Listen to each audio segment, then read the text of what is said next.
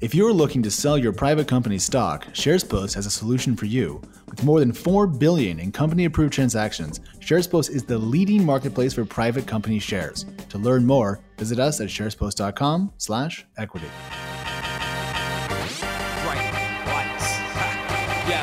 Hello and welcome back to Equity. I am Crunchbase News' Alex Wilhelm, and this week I am with TechCrunch's own Kate Clark. Kate, how are you?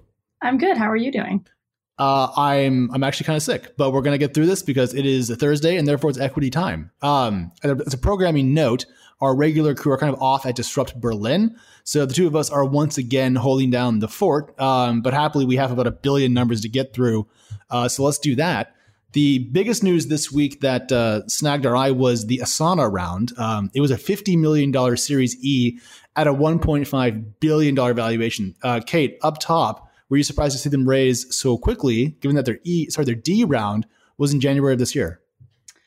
You know, so Asana is not a company that I usually cover because workplace collaboration software is not the most thrilling of industries. But I can't say I was too surprised to see that they raised so quickly from their last round. I mean, so many companies this year, just given the market, have been raising round after round in very close proximity to each other. So I can't say it was too surprising, but they've certainly had a really, really good 2018. Yeah, it seems so. But on the point of companies trying to raise now in quick succession, are you hearing that companies are trying to kind of like put stuff away for a potential winter? Because that's what I'm hearing, that people are trying to raise more and more frequently. Yeah. So when you hear that, what do people say? I mean, I think a lot of VCs that I've talked to have said that they encourage their portfolio companies to get out there and at least take meetings because they have been getting so much inbound requests to meet from investors, because investors are also there's just so much capital going around. So I think a lot of companies are like bracing for a market downturn and are raising round after round to sort of prepare for that. But I think there are other companies that take a different approach. It just depends. Well, it also depends on how much money you're currently burning. And if you have $100 million in the bank, why bother take the dilution now? But Asana raised a $75 million D in January of this year.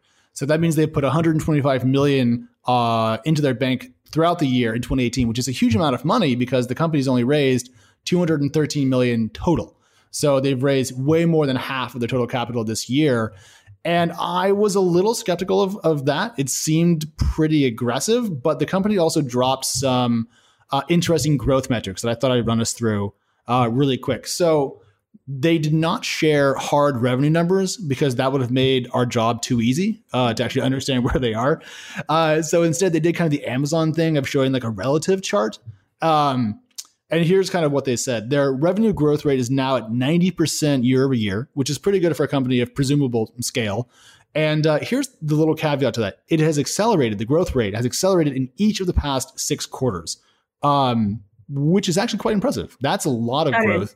Mm-hmm. And I think that I read that around like earlier this year or late last year, they were between like 60 and 90 million ARR, according to like Inc. or something.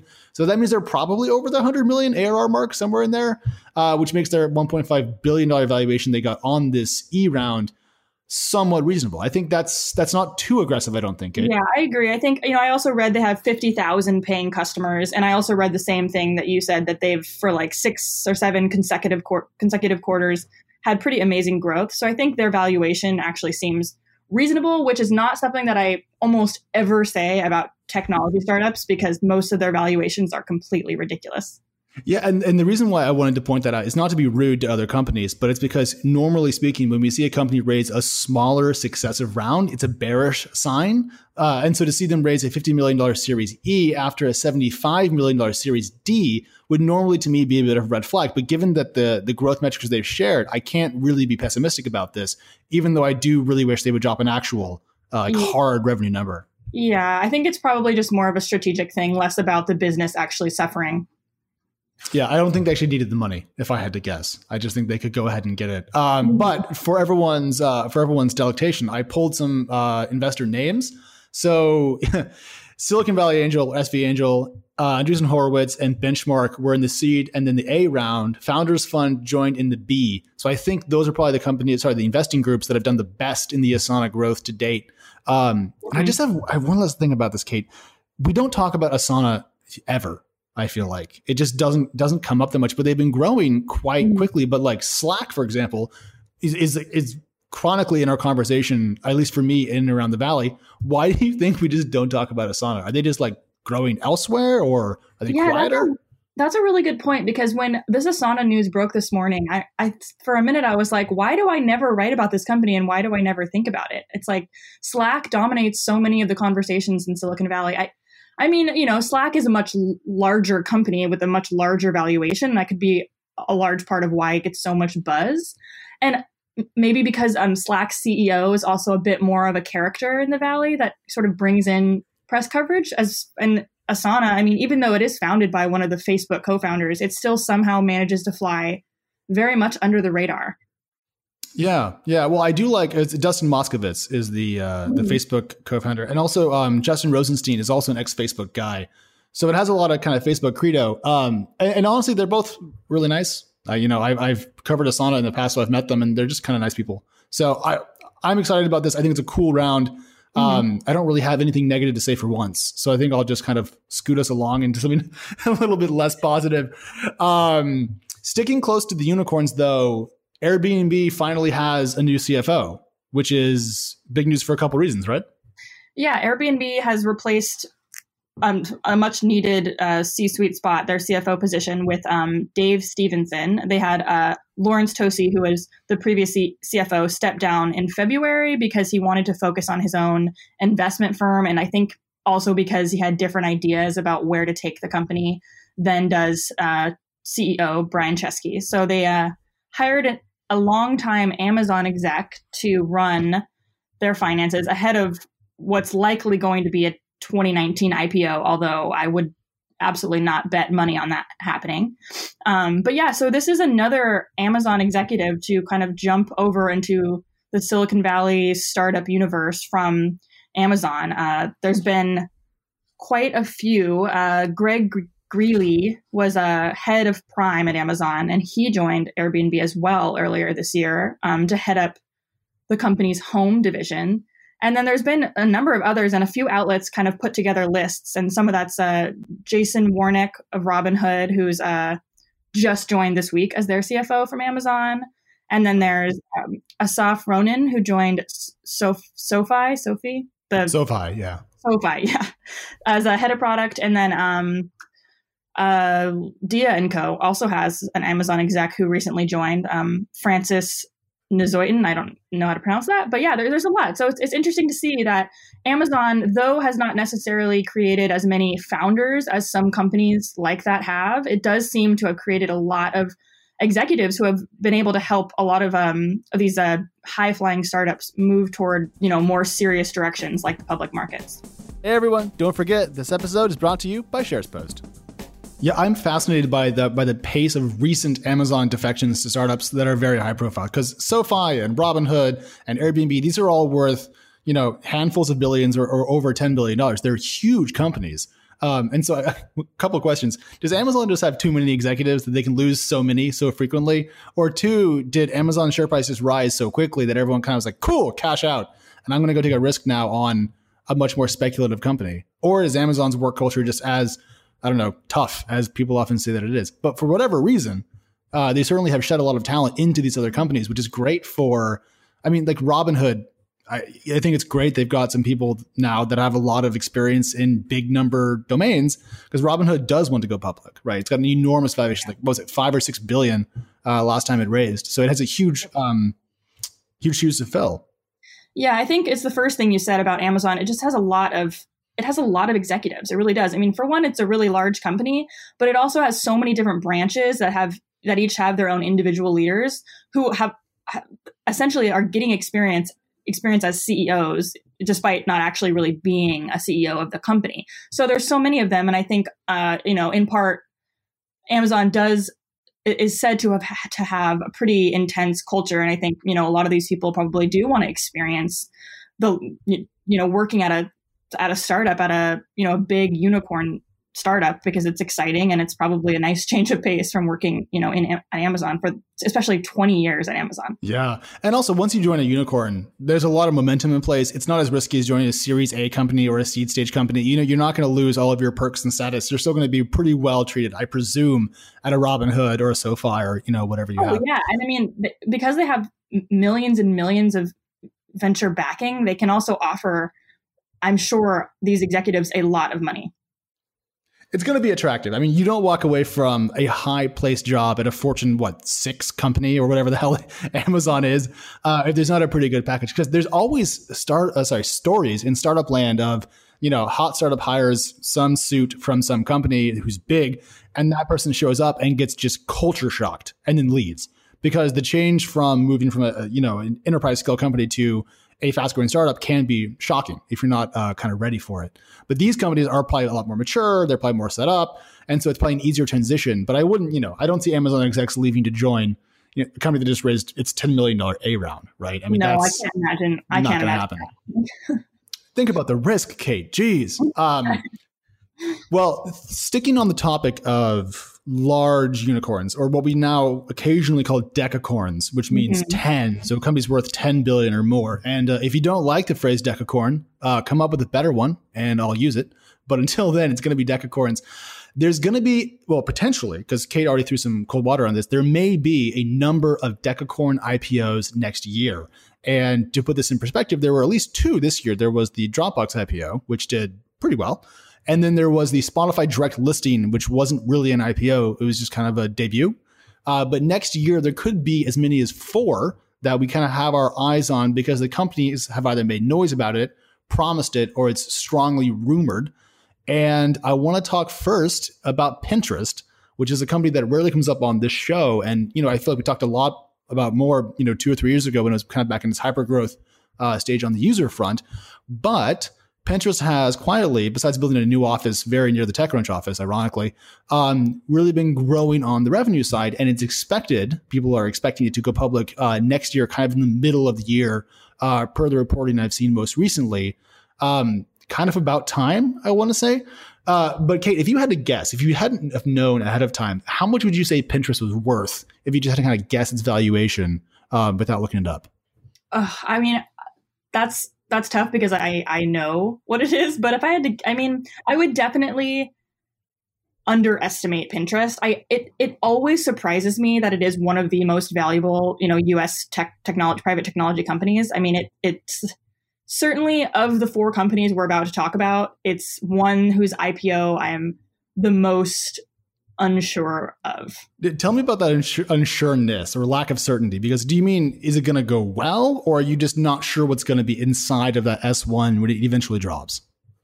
It's not so much about being unsure of what's going to be in the S1. I do think that they have, a pretty good business. It's just surprising that it has such a high valuation, I think, because of what I know Pinterest to be, which is this, app, visual search engine app.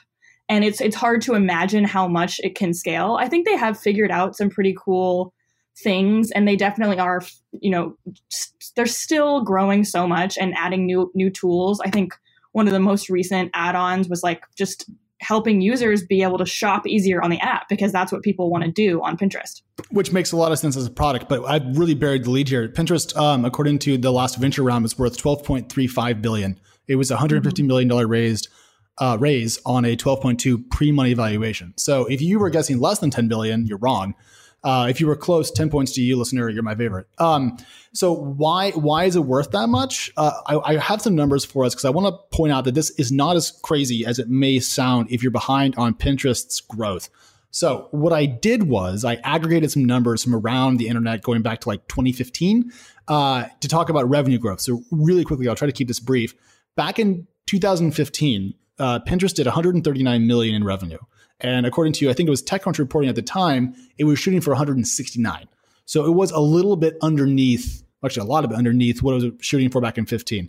Now, according to Bloomberg, in 2016, it posted just under 300 million in revenue. It was 298.9. So if you're going to go from 139 to 300 in a year, that feels pretty good, I gotta say. And then last year, 473 million, again, per Bloomberg. Recode noted that the goal was 500 million. And later on, the information noted that it lost over 100 million in 17 as well as 16. So a lot of growth, still some stiff deficits. But CNBC reported that this year is supposed to get close to $1 billion in revenue. So $1 billion in revenue, $12 billion valuation, pretty rapid growth, maybe 100% year over year from 17 to 18. I can kind of see it. But then the questions begin. what are its margins, what's its cost of revenue. There's a lot of stuff that goes into this because it's not another SaaS business that you and I could essentially value in our sleep. This is a much more interesting company. And I'm kind of dying to read the numbers. I'm really fascinated by it because I'm curious, from which of its revenue sources do most of its incomes come from? What are its advertiser retention rates, all that sort of stuff. I'm just fascinated, but, optimistic, I want to say. Definitely. I think that's going to be an S1 that will be actually very fascinating to read, which I can't say is true about every company. although I know you love S1s probably more than anyone I've ever met. So, yeah, I mean, yes, I'm a very boring person. And I don't see that changing as I get older. So I'm going to be doing this job until someone tells me to stop. But turning to a company that we talk about too much, so we'll try to keep this a little bit brief. Yeah. Uber may go public next year, and we're pretty excited about it. And the numbers are big. So, okay, give us the short version. Yeah. So short version, Uber's going to go public next year. I mean, all signs point to that direction. And then Dara Khosrowshahi, the company's CEO, has pretty much said several different times it's going to happen in 2019. The company will probably go public at like some insane 100 to 120 billion dollar valuation. It's currently valued at 72 billion, so it's going to be a big step up. I mean, this is an IPO that we've all been waiting for a long time, and it's probably going to be, it's absolutely going to be one of the biggest IPOs of the entire decade. And it's going to be really interesting to see how the company performs, because how Uber performs is going to set the tone for a lot of these, consumer technology, big startup unicorn IPOs that are bound to happen in 2019. And just to quickly give some numbers, they've raised it's hilarious. They raised $24 billion in debt and equity funding in the last 10 or so years since they were founded. And most recently, they reported their Q3 financials, and let's see, revenue for Q3 was up 5% quarter over quarter at $2.95 billion. Gross bookings were up 6% quarter over quarter. Revenue grew 8% in the second quarter from the second quarter to the first, and gross bookings grew 6%. So the company, overall, things are looking good. Revenue's up and losses are falling. I know that you wrote about this, and there were a few, red flags within Uber's latest financials. But I think overall, it's looking like it's going to be a pretty successful exit. I mean, so here's my question, though. It's a pricing game, because I agree with everything you said. All signs point to next year. Dara has promised. Everyone expects it. It's about time for liquidity for a lot of these investors. But what if they can't get the valuation they want? Are they willing to wait a quarter, 2 quarters, 3 quarters to go out later on, if that's what they have to do to get the revenue base large enough, they can go public at that $120 billion valuation? I'm not sure they can actually wait that much longer. I'm curious if they can actually hold off from going public, and if they have to go public at a lower valuation, what that will do for the unicorn sector as a whole. Because it would be super bearish if Uber, the original, hotshot decacorn, had to take a haircut going out the door. That would be much worse than a SaaS company, for example, taking a slight haircut going out, Domo or whatever. That would be very upsetting, I think, for a lot of people. But I don't think Uber can wait much longer, for all the reasons you just said. And because investors at this point are probably so antsy for them to just finally provide some liquidity. Yeah, I mean, they already report really, really in-depth financials every quarter. They're essentially public, but just not liquid, which is the worst of both worlds, because then you don't have the liquidity and you have the disclosure. Oh, it's brutal. Okay, so moving on, because we promised to keep the Uber bit short. If you don't want to hear us talk about Uber anymore, please have your company do fascinating things and send that in, and we'll stop talking about Uber. So Lyft. Lyft is also this is a less certain 2019 IPO, I feel, because there's been a lot of chatter about Lyft going first ahead of Uber, but I feel like I've heard that enough times now that I don't really trust it. But Lyft, if you didn't know, it's like Uber, but smaller and only in the US. And it used to have mustaches on its cars. Now it doesn't. Yep. So I have some numbers for us in case you're behind on where Lyft is. This is per the information, if I recall correctly. Its first half 2018 revenue, so the first 2 quarters of this year, it did $909 million in revenue. Now recall that Kate just said that Uber did, what was it, $2.9 billion in 1 quarter? Yep. Yeah, so it's much smaller than Uber, but again, it's only domestic, so kind of expected. It grew 120% from the first half of 2017, so quite impressive, but it lost $373 million in the first 2 quarters. So that gives us a net margin, if my division is correct, of about negative 41%, which is pretty steep for a company that's raised as much money as it has. I bring it up here as a question mark because if it goes public before Uber, it could set a precedent for valuation multiples for kind of ride-sharing revenue, and that could reprice Uber ahead of time. So I'm curious to see if it'll be able to do that because it feels smaller and less mature in some ways, but also maybe it can be more nimble. Maybe it can get out faster. I don't really know. But if one of these companies goes public first, the other one can then possibly discount its rides in that other company's core region and therefore drive down the public company's margins, which would be a very interesting kind of profit war dynamic that people have talked about for several years now. So we'll see. I don't know. Okay, if you were to bet a quarter, like maybe like 50 cents on this, who goes first, Lyft or Uber? I think Uber 100% is going first. Tell me and why. I think there's a lot. It's hard to say why I think that. I just think that for one, I think there's less riding on Lyft. I agree. I think they're much more nimble. I think it's going to be a relatively seamless exit. I think, Lyft is a great business.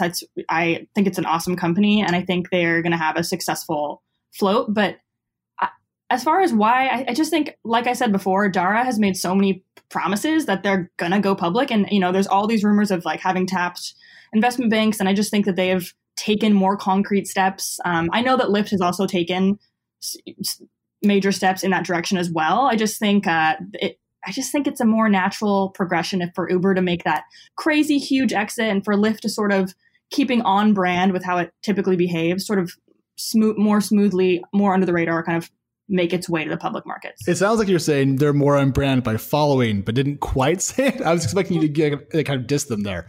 I mean, it's true. In a sense, they are. I mean, they were second. And I think it would be on brand for them to follow in Uber's footsteps and sort of learn from Uber's mistakes as they have done from the beginning. And that's not to take credit away from them, because I also think that they have a completely different approach with how they've scaled, but still, I think it's sort of on brand. Well, I like Lyft a lot. I've been a Lyft user forever. And so I'm kind of excited to see their S1s. Well, all of these companies are going to drop the most fascinating documents. I'm kind of counting down. December is going to be so boring this year.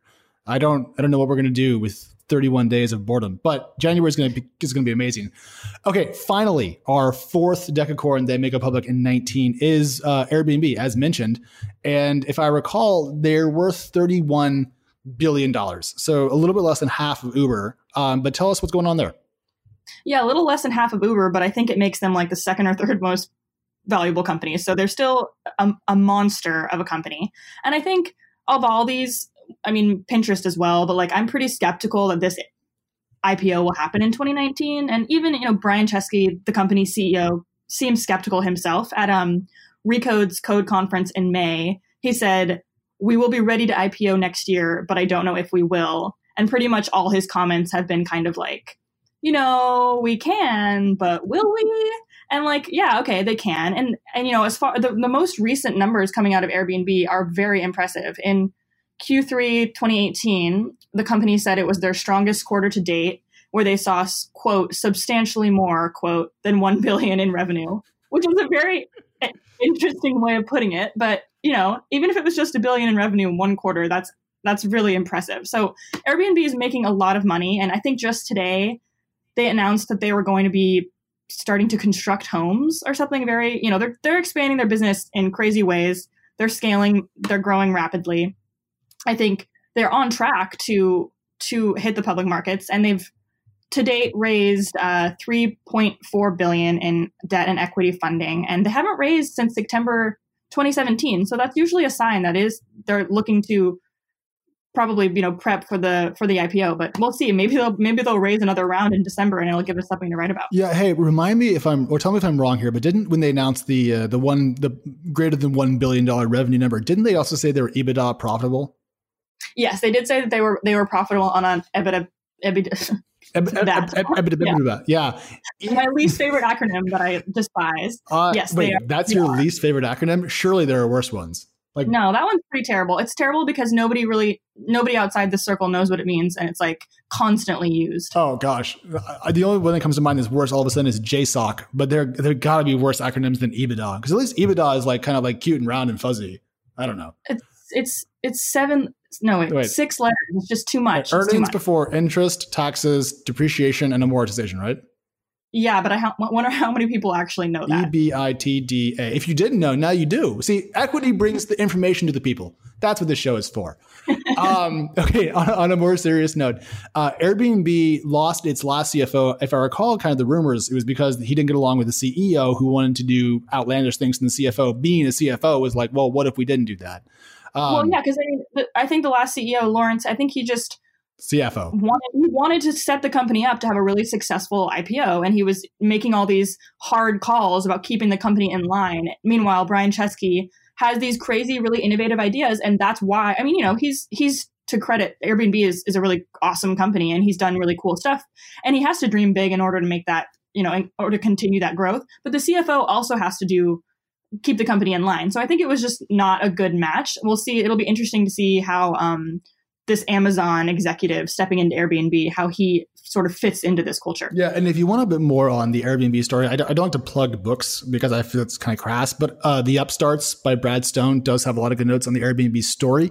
And I don't think it gets as much play as the Uber founding story. So if you want to dig in more, there's a good book for it. But to wrap us up, because we've gone a little bit longer than I wanted us to, here's just a thought. If you kind of take Uber and Lyft and Pinterest and Airbnb's, I would think their most recent individual private market valuations and stick it all together, it's about $130 billion, if I did my addition correctly. So if I'm wrong, fact check me. That number is probably going to go up when they go public, right? So let's say it goes up a lot and they're worth like $200 billion. Just for perspective, that's still like less than a fourth of Microsoft or Amazon or Apple. So we give these companies a lot of play and a lot of credit, but also let's keep in mind the scale of where they are. But either way, if they all go public next year, for example, that would be an enormous slice of the unicorn market going liquid in one time period. And it's going to be fascinating to see what that does to the both private and public markets, because that amount of money changing hands always leaves a mark.